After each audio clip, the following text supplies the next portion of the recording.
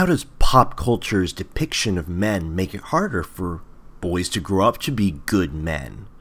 And what are some good representations of good men in our modern culture?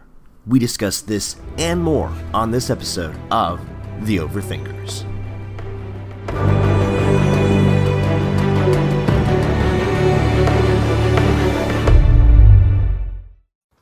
Well, welcome to another episode of The Overthinkers, where we talk about philosophy, faith, and culture through the art that people make. And I am Joseph Holmes, filmmaker, film critic, and here, once again, we have... Nathan Clarkson, actor, author, poet, artist, philosopher. I'm going to add something every single time. Please do, yes. Knife juggler extraordinaire. Yes, supercalifragilisticexpialidocious connoisseur. So yes, and we have a really cool episode for today. We are talking about good and bad men in the media, which we have some experience in, being men. I told you we were going to get that representation thing in. Where, you know. Finally, men are being represented. So this episode yes. Nothing dedicated to men. So we figured it's our duty. We have also really very exciting. We have a guest, the author of a new book called Good Man. So he is here. It is Nathan Clarkson. Nathan Clarkson, thank you for joining us today. Surprise reveal. It is me. Yes, I have written a book and it's coming out May 5th. You can pre-order now on Amazon, Barnes & Noble, anywhere you can get books. But it's essentially kind of about what we're talking about today. It's about cultures, identity, about men and what we think about men and who men have become and what society says about us and who ultimately we really are and who men were created to be. So it's a collection of my stories and thoughts about what a good man is, because I think we all have these perceptions in our head. And interestingly enough, a lot of these perceptions about men or good men come from our media. When I was young, I would think about what is a good man, and immediately I would have superheroes or the cool drifter or the action hero pop up in my head about that is what a man is. That is a good man is, or even commercials. I mean, the Marlboro Man, it has represented what masculinity looks like for so many guys. So this book kind of explores what is a man, what is a good man, what are the aspects that make that up, and kind of separating those from who were men actually created to be, apart from all of the images of men that we have in culture and family, whatever it is. So it comes out May 5th. Get a copy now. And I'm excited to talk about what good men are, and especially the representations we have in media. So Joseph, you were ready for that. You were ready to go with your pitch. The elevator pitch is always ready for us artists. And I can do that for like 5 different projects right now at the drop of a hat. Please don't. Well, I'll space him out over the rest of the podcast. Exactly. We have to get some material in here. Well, I want to just sort of premise this just a little bit, because we do live in a very particular time now. We're always hearing about bad men in the news, in reading some article online, whether we're hearing about Harvey Weinstein or Jeffrey Epstein, or pick your favorite politician, or school shootings and incels. Exactly. Top to bottom. We're hearing all sort. Exactly. Yes, you're right. Top and bottom, bad men from the top and the bottom of society. We're always hearing about that. There was a funny a stand-up comic I was listening to recently who was like, we men, we've had a good run. And there's articles like it. I think it was an article in the Washington Examiner, or Washington Post, that was why can't we hate men? And just recently the Los Angeles Times, I can't speak today, published a study that was saying that for the first time a majority of Americans think that women are more competent than men. Interesting. So it's a very particular sort of time we live in, where we're asking these questions. We're sort of having a crisis of what it does look like to be a man. So I think that, and is masculinity a good thing? Is it worth preserving? Or is it toxic? Or is it toxic? Exactly. What is toxic masculinity? And is masculinity toxic, or is there some kind of masculinity that is not? And I think that your book comes out at a great time. And so I want to start out because you literally wrote the book on it, or more specifically, you wrote a book on it. We're all hoping it's the book. We're hoping We'll it's see. the book. Well, it's you check back with us in a couple of years. Yeah, We just say it's the book. Maybe people will believe us. that's true. Fake it till you make it. Exactly. So I want to talk about sort of you growing up. What did you find were the things that the messages that you got that made it difficult for you? Because again, people are asking the question, like, why is it we see so many men go bad? And so Mm. I think that I want to hold on, we may have to pause here because I just had a doorbell ring. Oh, oh, this is good. We can make this part of the podcast. What's going on? Yeah. Cover me. Okay, guys, I'm covering Joseph. I'm going to try to narrate what's going on. I'm imagining, since we're quarantined right now, I'm imagining him going to the door and finding a mysterious stranger in a fedora who is giving him an envelope with a very mysterious message about a mystery he has to solve in the course of 24 hours. And if he doesn't, he or someone he loves will be killed. Wow, that's really exciting. Welcome back. That's a cliffhanger for next time. I'm really interested to find out what happens to me. Me too. So yes, anyway, Amazon was doing its wonderful service as they do. Oh, thank goodness. But somebody, for some reason, they sent it to somebody gave my package to the wrong apartment in my building. So yay.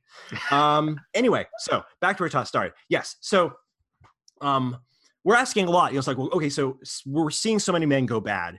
And it's like, what are the cultural sort of toxic narratives that have been being perpetuated that, are influencing, men to go bad when they do? And I'm wondering, so for you in your life, what were some of the messages that you got, or that you got from the culture and you got from media and people in media, that you thought made it harder for you to be a good man, and that you kind of wanted to correct in your book, and that you spent a lot of time sort of trying to correct in yourself? That's an interesting question. And there's so many pieces to this. And I think it has to kind of start out on the basis of what I realized a while ago, and I came to an understanding of my life as I grew, is that stories shape us, media shapes us, that the characters we read in books and the characters we watch on movies and even playing video games, the choices they make and the men that they are and the people they are, they shape our decisions and who we want to be and how we live our lives, et cetera, et cetera. So it is interesting as I look back to when I was a kid.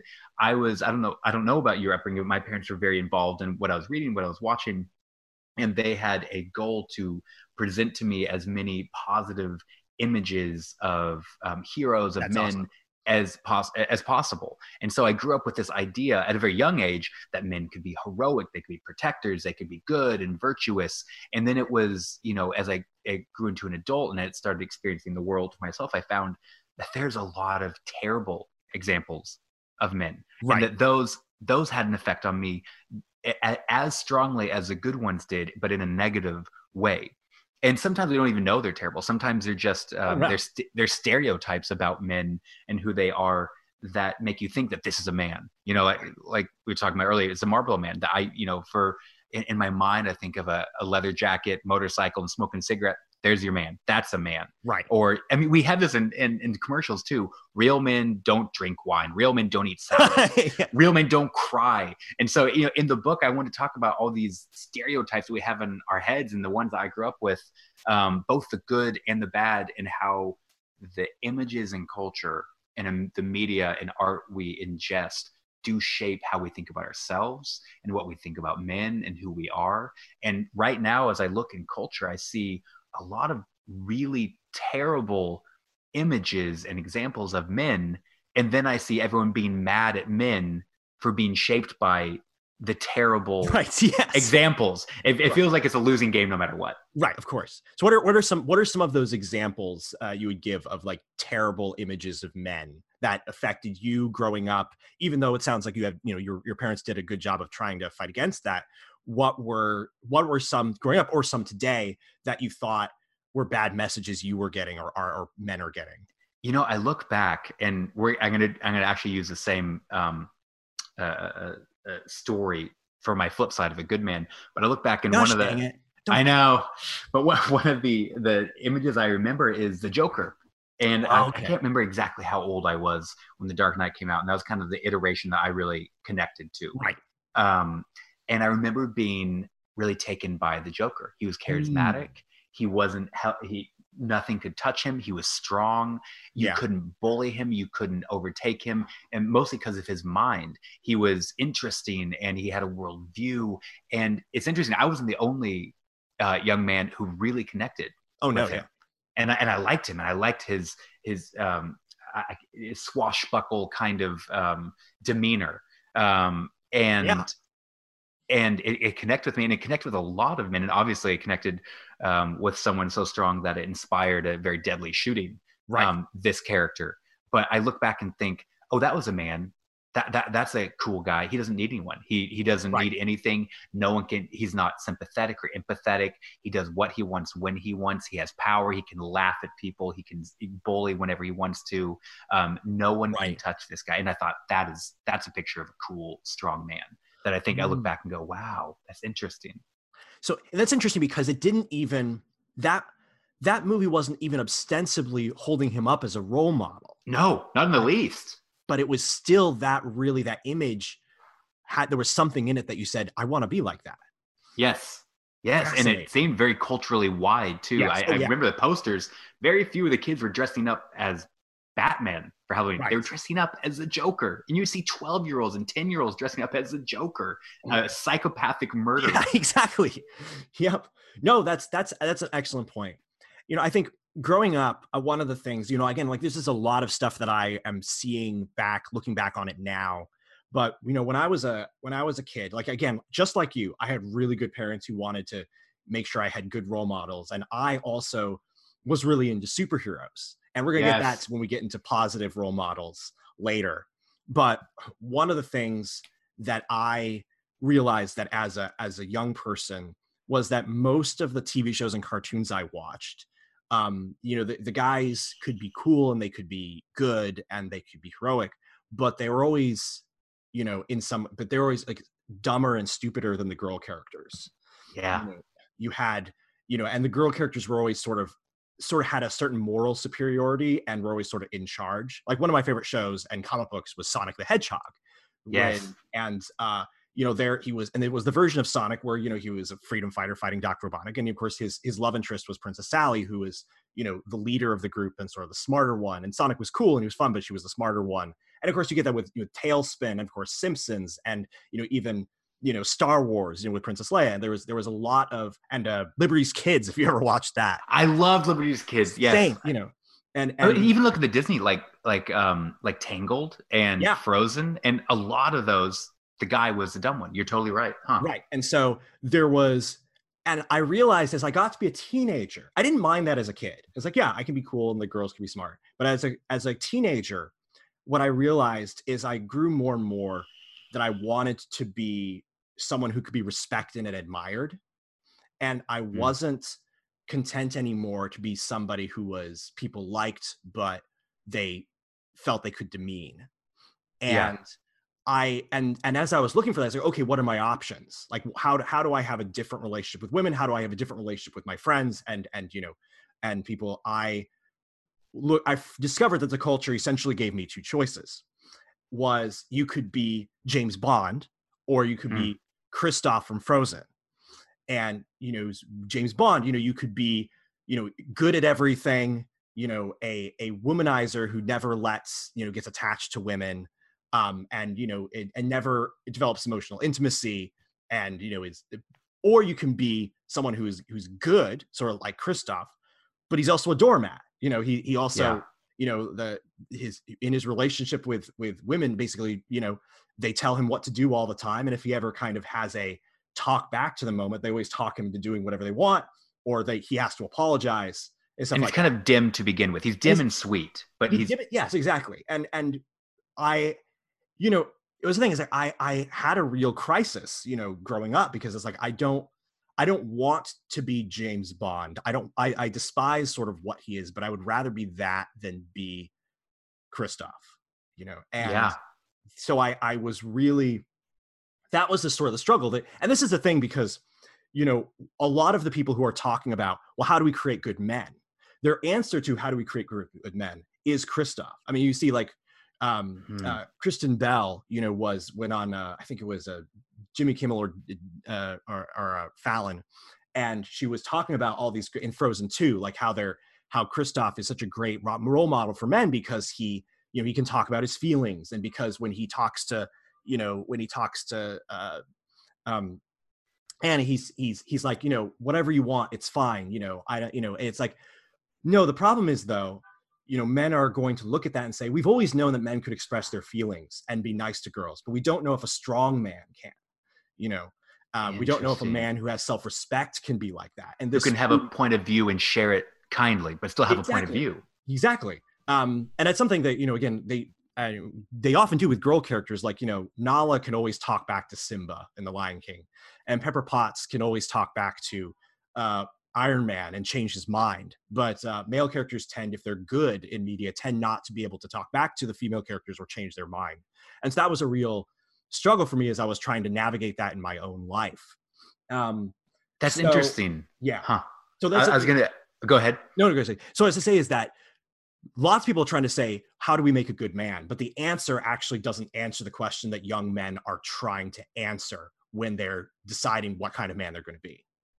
Yeah, it's interesting. We were kind of talking about this right before we started, and it does seem that men, like you were saying, really have only a couple choices when it Yeah, comes to role models of who they should emulate, and it's either bad and evil, like and in charge, like the right, Joker, like even like I'm not going to call James Bond evil, but he's cold and right, he can kill people without so much as grimacing, and right, he doesn't think about, he uses women. right, He's not a lover or someone who can connect on an emotional level. He just uses them. And so you have this kind of bad, cold, heartless version of a man. Or like you said, you have the doormat, and who's sweet and good. Like, I've been watching through The Simpsons again with my cartoons, but Homer is good. He's sweet, he's kind, but yeah, he's stupid.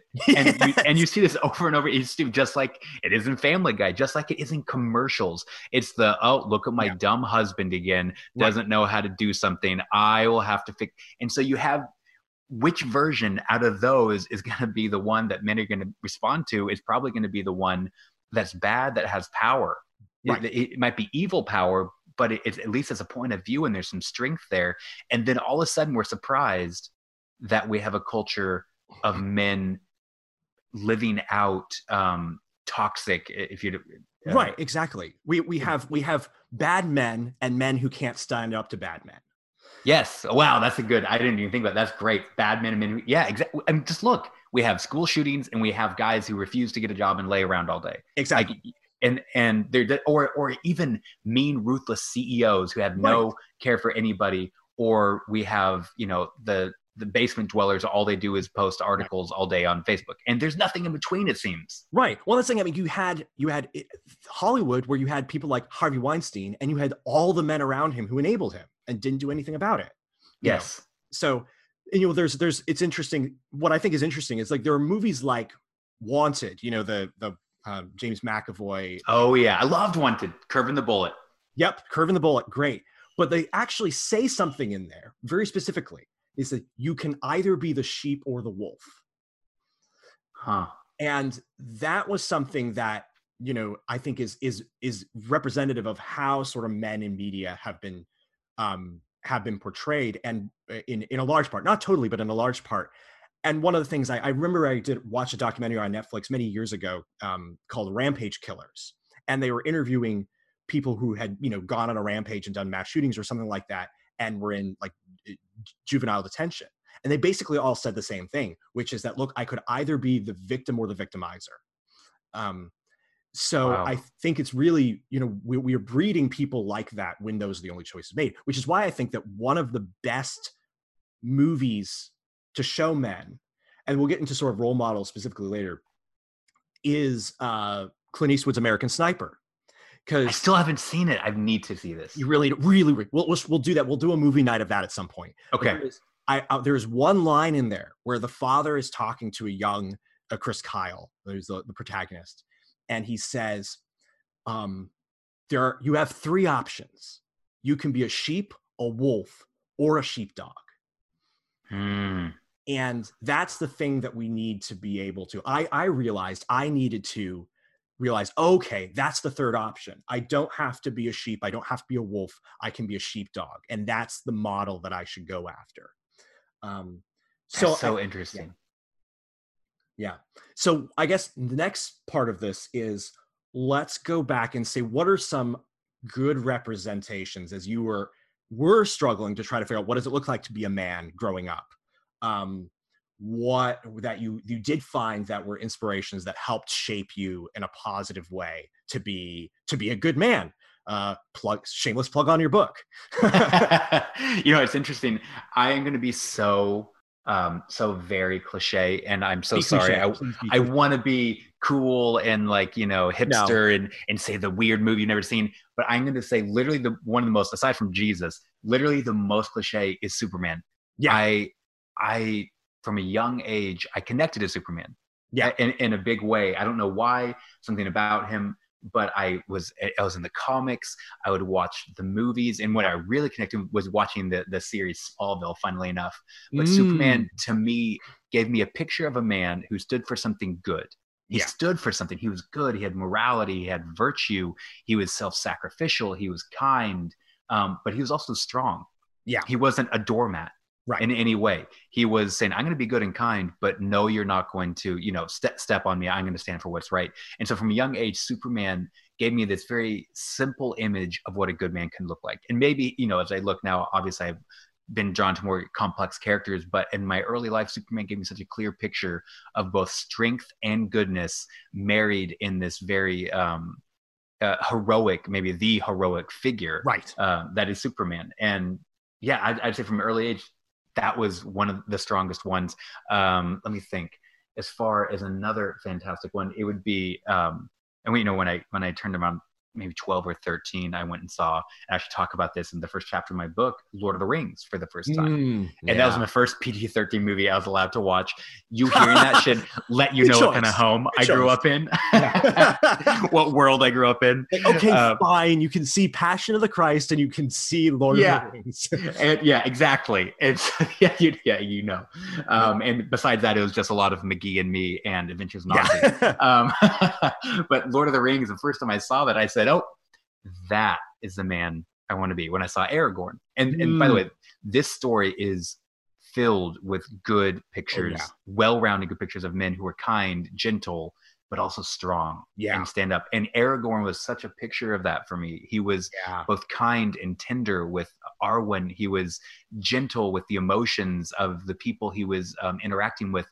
But don't cross him, and definitely don't Yeah. try to slay one of the hobbits, or you will have a sword against your neck. He was Yeah. this picture of everything that I felt that I could and maybe should be: strength and gentleness. What would it be for you? So I would say I'll give 3 examples, and one of them is going to exactly be yours. Is Superman. Knew we Growing were up, friends for a reason. yes, that was the time we knew. Yeah. Yeah. So, like, because that was the thing is initially when I was younger, a little kid, my favorite characters were like people like Sonic the Hedgehog and Spider-Man. And but when I was getting to be a teenager, I was really quite asking those questions of what does it look like to be really strong and really good. And he was somebody who, I mean, he has all of the power. Like he Literally. really, he's got villains who can challenge him, but really he really has the power to do pretty much anything he wants. There's a line in the comic book series by Jeff Loeb, Superman for All Seasons, where Lois Lane literally says that. She says, that's the thing about Superman. He can literally do anything he wants, and he chooses to be a hero. Mm. And I think I also saw in Superman a picture of, because at the time, Superman and Lois Lane were married in the comics. And I saw a picture of a marriage where you had a strong woman who was the wife, and a man who was a husband, who she still treated him with respect and admiration, even though she was strong herself. And that was something that gave me a lot of hope that was something that was possible. She didn't need him to be weak for her to be strong. Exactly. And so I got a lot of inspiration from that in terms of the sort of what marriage could look like. I'll also say, Iron Man in many ways was a huge inspiration for me growing up reading the comics even more than the movies, because Iron Man there was somebody who both, he was a smart aleck. He could have, he could have fun. He was cocky as all get out. He almost had the cockiness of James Bond, but he didn't use women in the same way that James Bond did. And he also was mature enough to be able to run a company, and take on that responsibility. um, and then also work in the world of moral and political gray areas and say, okay, doing the right thing is complicated here. Hmm. How do I do that? How do I achieve that? And how do I discover what my flaws are and correct them, all while still being incredibly cool and enjoying himself and having a very high opinion of himself. And I'll say the third one probably is, and this is really weird, specific, but Mr. Knightley from Emma. Oh, fantastic. And many people, if they're going to go for Jane Austen, go with Mr. Darcy. And I really did like Mr. Darcy and get connected with Mr. Darcy. By the way, Jane Austen has created some of the best male characters ever.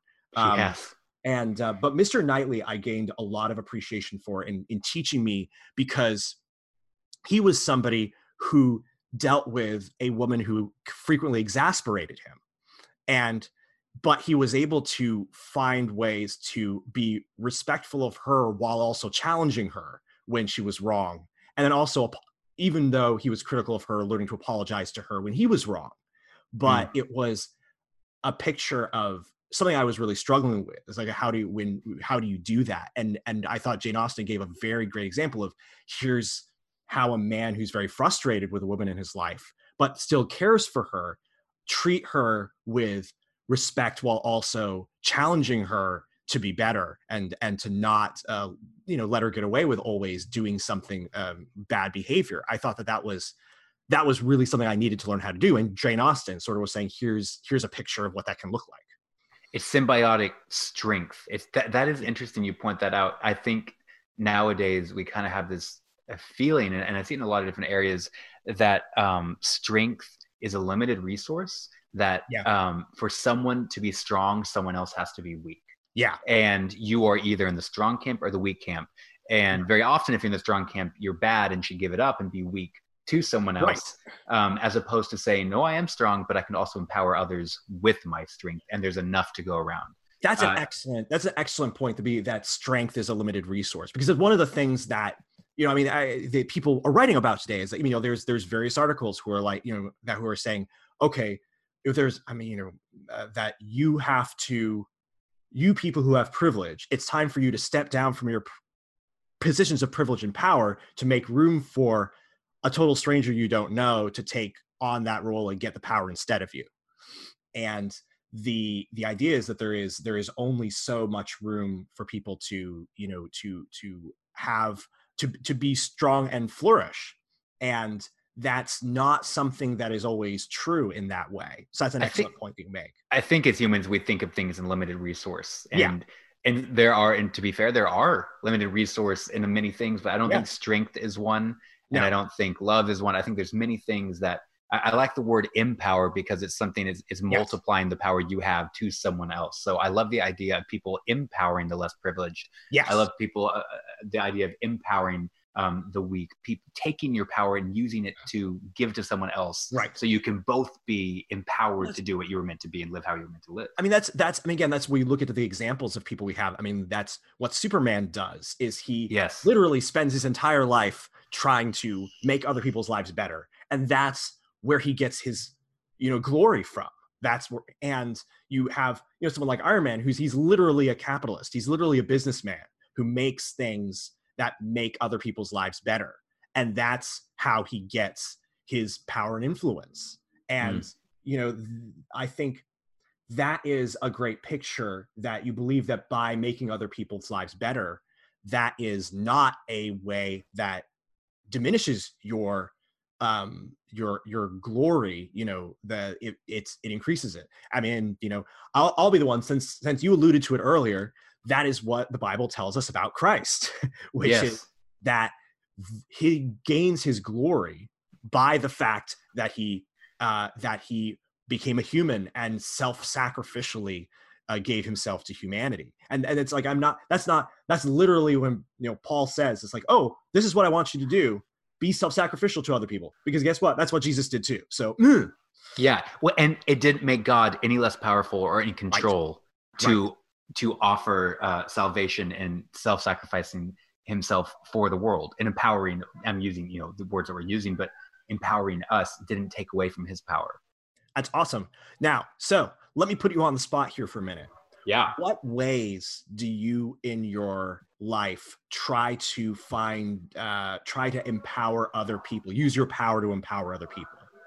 That's interesting. Well, I don't always, as I should. I don't always use whatever privilege / power that I have. But in looking and trying to remind myself of these people and of these figures, these men in the stories I've ingested in my life, that's a good question. I think I love to think and I love to wrestle with ideas. That's what you and I do very often when we meet up. We just sit and talk about ideas and things.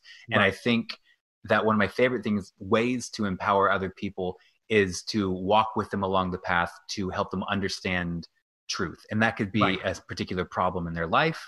That could be a particular problem with their job or their romance, whatever it is, was taking these big ideas and trying to, with people, step in sync with them, take any knowledge I have, and I'm not saying I have all of it in the world, but any knowledge or understanding I have, and trying to share that in a way that will give them power over themselves and over their situations in a good and healthy way. So I'd say the one way that I do try to do it is try to empower people through their mind and their soul, through the sharing of ideas and the sharing of thoughts and realizations and experiences I've been through. And that's one, like I say, like that's something that you really do a good job about. You don't need to sell yourself short. You were really good at really trying to, on an individual basis with people, to empower them with the lessons that you've learned, to understand themselves better and become better people. And you have a lot of experiences that help you do that. And you do, make an effort with people to do that. And to, that's one thing that, again, what we like to do with this podcast is to help people to be able to, think through these things, empower them to think through these ideas better. I think about, and it's one, and I think about when I am making films. One of the things I always think about, because I think about George Miller, the film director, when he, his movie Mad Max Fury Road won all those awards in the technical categories, and all these 70-year-old makeup artists and costume designers got to go up on stage and receive an award. And how inspired I was by that, by the fact that as a filmmaker you can create a space for other people to get honor. That was something that's really affected how I look at filmmaking ever since. So that's absolutely true. That's beautiful. Yeah. Thank you for those kind words. You do the same. I think that's why we enjoy talking about things. And now we're just doing it on a podcast. We are so awesome. We're sharing our power. You're welcome. But it is a thing. I think that, the degree to which we do help others in this way is the degree to which we meditate on and spend time enjoying and thinking about and being inspired by the good and being influenced by the good pictures in our society of what a good person and admirable person worth is. And so if we're meditating on Jesus and in a community that's challenging us in that way, that's, as Christians, that's what we believe is the most important way to do it. But then also the whole rest of the culture to be having more of those examples is a very important thing. And I will say that I think the prevalence of superheroes has been interesting in our society in that I don't, ever since the superheroes came out, I haven't seen anybody really make a serious argument for moral relativism. Back in the 90s, moral relativism was all the rage. That's so true. We've moved past moral relativism into just a new morality. Right, exactly. And I think, the fact that all of our stories, all of our cultures are, the main ones are about, good people being strong, using their powers for others, is something that I think is going to mean that in generations to come, the people who've actually grown up on these things, and like I was already a teenager by the time these movies were coming out and becoming popular. But I think that we're going to see, I just sort of, in a sense, to wrap us up, I'm optimistic about the future of good men, because so much of our stories are now, in a way that weren't when I was a kid, are about good men using their great power on behalf of others. It's interesting. Real quick, I just want to explore that just a small bit, Please, because please, please. I was just thinking about um, how the positive aspects we see in the figures and the superheroes of men, I think, are conversely. How do I say this? I think every action that a man does that we see in, whether it's the media or the news, is a an attempt to act out how we were supposed to live. And what I mean Hmm. by that is, when you have a man, let's say, who is prideful, he Mhm. talks about his money and all the women he can bed, and Right. he brags and braggadocio, and he has an ego. I think that's an effort. There's a desire deep in him to matter in the world, Yes. to make a difference, to say that my life affected others, and it's being exercised in a quote unquote toxic way. It's being Right. exercised in a destructive way. But there's still, at the bottom of that, is the desire that he has implanted in his heart to matter, to make a difference, to Right. say that my existence actually is not just a clump of cells. We're not nihilists. I believe that I matter. Whether or not he knows he's doing it, I think at the bottom of that, there is that. I think even the pursuit of a woman romantically, Yeah. and we see this hookup culture just destroying men and women, that's hurting people. But at the bottom of that, it's, I'm trying to be intimate with someone, to connect, and we're doing that in such destructive ways. So it's interesting to me to look at the good examples of men in our media and the art, and the bad examples, and to see they're just two. They're both come from the same desire, Hmm. same um, uh, what the response or innate instinct, but they're just exercised in different ways. So I think a lot of times we can look and be like, I don't want to be a bad man, so I need to stop doing that. And I think in my own life, Hmm. what I've done instead, and said, okay, I have this desire to, go be mean to this person and bully them or whatever. And instead, maybe that's a desire to affect someone. Maybe that's a desire to find truth. Hmm. Maybe that's a desire to connect with somebody. Maybe that's a desire for me to feel strong in my own way, but I'm doing that in an incorrect way. And you can look at these images and these characters and stories and say, okay, they have the same desire that I do in that, but they're exercising in a way that's beneficial to both themselves, society, and whoever they are around in their immediate worlds. And so it is interesting. You see people like, and I want to explore this just really quickly because I want to hear your thoughts on this. We do have, like you said, we do still have good pictures of men. I love the Avengers. You and I saw the opening night of the Yeah. last movie, and it was still, it lives. I wrote a chapter about it in a book I'm going to write someday, about how effective it was to see they were standing up for what's right, and they were self-sacrificial, and they had morality and goodness. But you also have TV shows like House of Cards and Frank Underwood, Yeah. and people are obsessed with him. You also have The Dark Knight. People are obsessed with the Joker, and so I think one thing you have to talk about is men. We need more compelling heroes too, because there's a lot Hmm. of compelling villains, and I think with the Avengers, we're starting to see that. We start to see that there are compelling heroes, but for many years we've had a lot of compelling anti-heroes and slash villains, the Walter Whites, the Frank Underwoods, etc., the Jokers, etc., etc. So who would you say, just really quick, and because we talked about kind of our past and childhoods, are right now the best images of men that will inspire men to be the best versions of themselves, and the worst? And I'm talking popular, the Sure. ones that are So out there that people are talking about influencing people. So that is fascinating. Really great idea. Not prepared for it. I'm buying myself time right now to figure out if I can have a really good answer to it. Because, well, you say, I would, because one of the things I would say, is you have, I think the people that everybody is looking at right now is the Avengers. And you have, I think is, Hmm. but you've closed out a lot of those characters right now in the movies. And so, but Ooh, you yeah. still have, Black Panther, who's probably the most compelling male hero in the Marvel pantheon, still alive and around, that and so that is going to be something I'm going to, be looking toward. I think, in terms of, TV, I mean, you have anti-heroes like Barry, but he's still like, an anti-hero. I'm not sure what the next generation of good men models is going to be. It'll be interesting. I think my guess is going to be a rise of extremes. We're going to see Sure. really compelling villains who everyone wants to be like, and really compelling heroes. Here's my fear, is that I think we're gonna circle back. I think we're probably gonna circle back to the dichotomy that we had before, where you can be either James Bond or Christoph, because people who are trying to answer the question, they're not just making movies, about the superheroes that they want, to have on screen. They're trying to answer the question, how do you be a good man? Are those people are tending to tell stories with that dichotomy. I'll give the example of Star Wars, where the only compelling male character was Kylo Ren. Luke Skywalker was an old man who dies, and Han Solo was an old man who dies.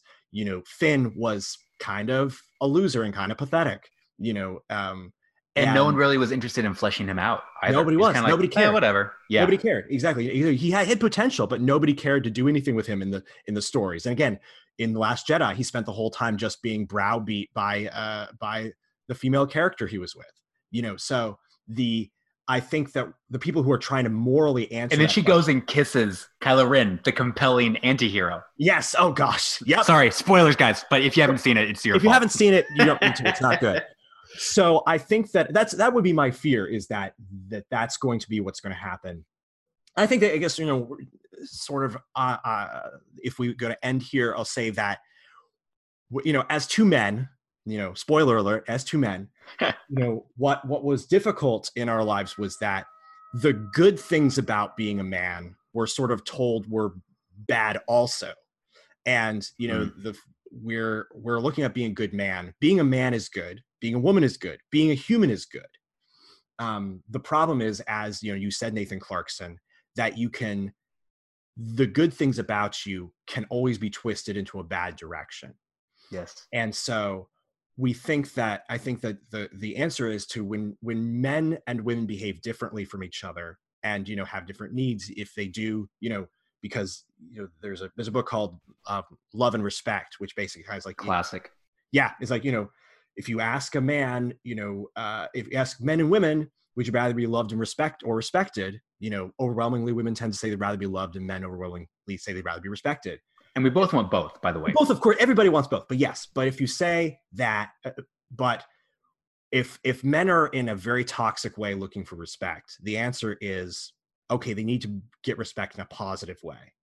And so I guess what the call is to, how do we constructively have better representations of what being a good, strong man looks like, how being a good, strong woman looks like, that people can carry with them as children and adults. And really quickly, it's interesting.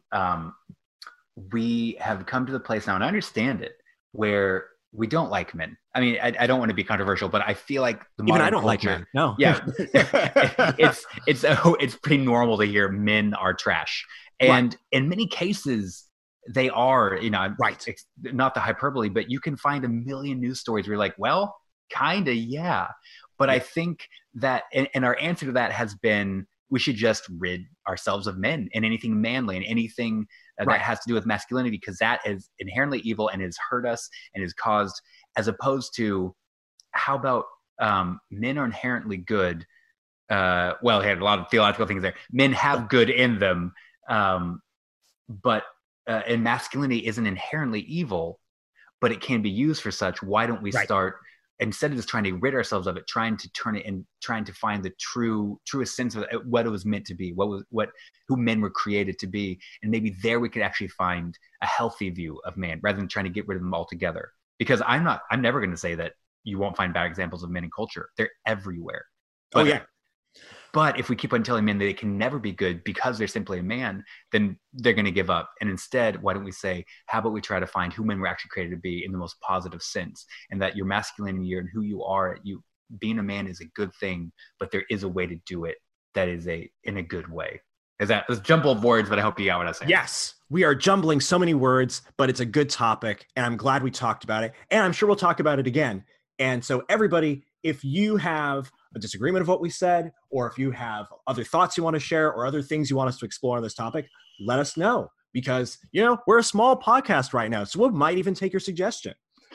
Yeah, you have access to us. Yes, you have power now that you don't have in other places. Before the millions show up, and exactly, then you have to fight for our attention. Get it now before we become really popular and we don't care about you anymore. And rich. Yeah.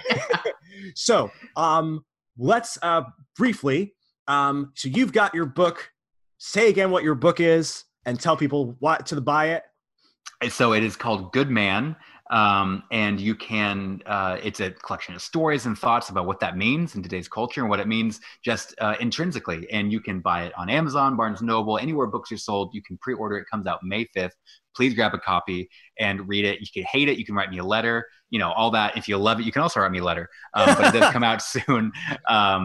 Yeah. So that, and follow me on, Facebook, Nathan Clarkson, or nathanclarkson.me is my website. So you can find all the information in all the places. Fantastic. All right. So now, fairly quickly, because we have spent a lot of time talking about this because we really enjoyed it, what is a piece of art this week that you would like to bless because it's great, or curse because you hated it? Ooh, do you have yours ready? I do have mine ready. So shall I go first while you think about yours and completely ignore me while I'm talking about them? You absolutely should go first, and I'll totally ignore you. Sounds fantastic. So I watched on Netflix this week a really great cult classic horror film called The Wicker Man, which I'd never really heard of before, but I put it on my Netflix queue, and I was surprised at how much I really liked it, because it's, they make you think it's going to be just this, generic 1970s, cult horror film, but it's really about a clash between Christianity that's sort of dying and a new resurgence of old paganism. And they really take that clash of ideologies seriously. And without spoiling the ending, the way they end it, you can interpret it either as a triumph or a failure. And so that was a fascinating exploration to me that I saw, and I really, really liked. Warning for anybody who's interested in watching this, there is I would say, gratuitous naked lady dancing scene there for some reason, but it's the 70s. Isn't that what Clean Flicks is for? Exactly. Yes. Called? Yeah. VidAngel. Yes. VidAngel. Yep. Watch it on VidAngel. Yes. We better get some advertiser money for that VidAngel. Exactly. Yes. Hey, if somebody wants to sponsor us, we won't say we won't complain. Hint, hint, VidAngel. The one I will curse is one that I've talked to you about before, but it keeps popping up on my timeline. But it is just because we're on theme. There is a comic strip called Lunar Baboon, where the joke is always, it's about a family, and the joke is always the husband is going to do something, looks like he's going to do something sexist, but then he does something feminist, and we're all supposed to feel good about it, even though half of the things he does or is going to do that are supposedly sexist aren't sexist, but that's a whole other thing. But the comic strip here is basically the child says, "Why do you like Daddy?" And then the mom says, "Oh, he does this thing I like." And then she proceeds to say this horribly ridiculous plan that she wants to have about how she's going to quit her job and become a worm farmer. And then the dad says, "Oh, well, that's great. If that's what you want to do, I support it." Don't support your wives becoming worm farmers, guys. Well, yeah, exactly. That's the lesson. But the amount of times I've had to have that talk with my wife is insane. But the lesson is, if we're talking about sort of these portrayals of men, the idea that, again, like I have, feminist friends who post this on the timeline, and it's like, yes, this is what men should be. Men who never challenge their wives when she says something that is absurd, or at least rather concerning. And that's not a good lesson to give to anybody, regardless of their sex. Sheepdog. We need more sheepdogs. We need more sheepdogs. So stop sharing that Lunar Baboon comic, please, people, for my sanity. So, okay, are you ready now? I am ready. So I actually thought of too many now, so I'm gonna have to save a couple. Please, yes. So I'm gonna do my curse first, because I want to end on the blessing. My curse is you're such a book, good Christian, and I hate calling out other authors. But this one's a little fair game. I know. So it's called Every Heart is a Doorway by Sean McGuire. And it's getting all sorts of awards. It's getting, a million a million whatevers. It's getting a lot of attention. People love it. I read it, and it's a book that's kind of in the heart and in the aesthetic of Narnia and Harry Potter. It's supposed to it's about a school in which children who have had these amazing experiences in other worlds go to cope with coming back and living in a real world. Oh, interesting. Yeah, so it's a fantastic concept. Yeah, I hats off to the premise. It's amazing. And, her writing is actually very good. I like a lot of the characters. I like the writing. What I don't like is that it has no anchor of morality. It's kind of, it seems that it's trying to, where Harry Potter, Lord of the Rings, and Narnia have a point of view about what's good and what's bad. Here, it's if the main character likes it, it's good, and if the main character doesn't like it, it's bad. And so you have this very subjective morality that you feel isn't consistent. So an evil person can do something good, but because it's not the main character, then we have to see it as bad. And another reason I'm cursing it is because she takes a big swipe at C.S. Lewis in the Narnia series. Yeah, and really, let her be anathema. Literally calls the name and the books out in the books. So I feel like this is fair game. She takes a swipe at Lewis. I gotta take a swipe back at every heart, a doorway. So that's my curse of the week. And my blessing, I'm tossing up. There's so many good ones right now, but I'm gonna say, I can't decide which one. Okay, I'll decide. I'm gonna say my blessing is a great show. No. Do you know what? Because it's a Good Man episode, I'm gonna do this. My blessing is gonna be Jean Valjean, the man, and it's gonna be ultimately Les Miserables. It's my birthday this week, and I stayed up till 4 with my wife just watching movies, and one of them happened to be Les Miserables. And I forgot first of all, one of the most amazing stories. Second of all, one of the most amazing orchestration of music and adaptation from book to play to film. And then on top of it, Jean Valjean is the picture of a good man. He is tender and of a sheepdog, tender, kind, loving, gracious, but strong, both physically, mentally, emotionally. So that is my curse and bless of the week. Wow. Well, fantastic. Thank you so much, everyone, for going with us through this very special episode. Please give us 4-star rating, give us, 5-star, whatever, and share with your friends. However many stars, do the most stars. Do exactly all of the star things. Give it to us and share it with your friends. If you want to see more things like this, or if you have a topic you'd like us to cover, please let us know, because we are completely reliant upon you to share with us, to share us with other people. And so that's us. And remember, if it's worth thinking about, it's worth overthinking about. It certainly is. Yeah, something like that. Maybe that'll be our tagline. I don't know. I think that's it. All right. Good. Sounds good. All right.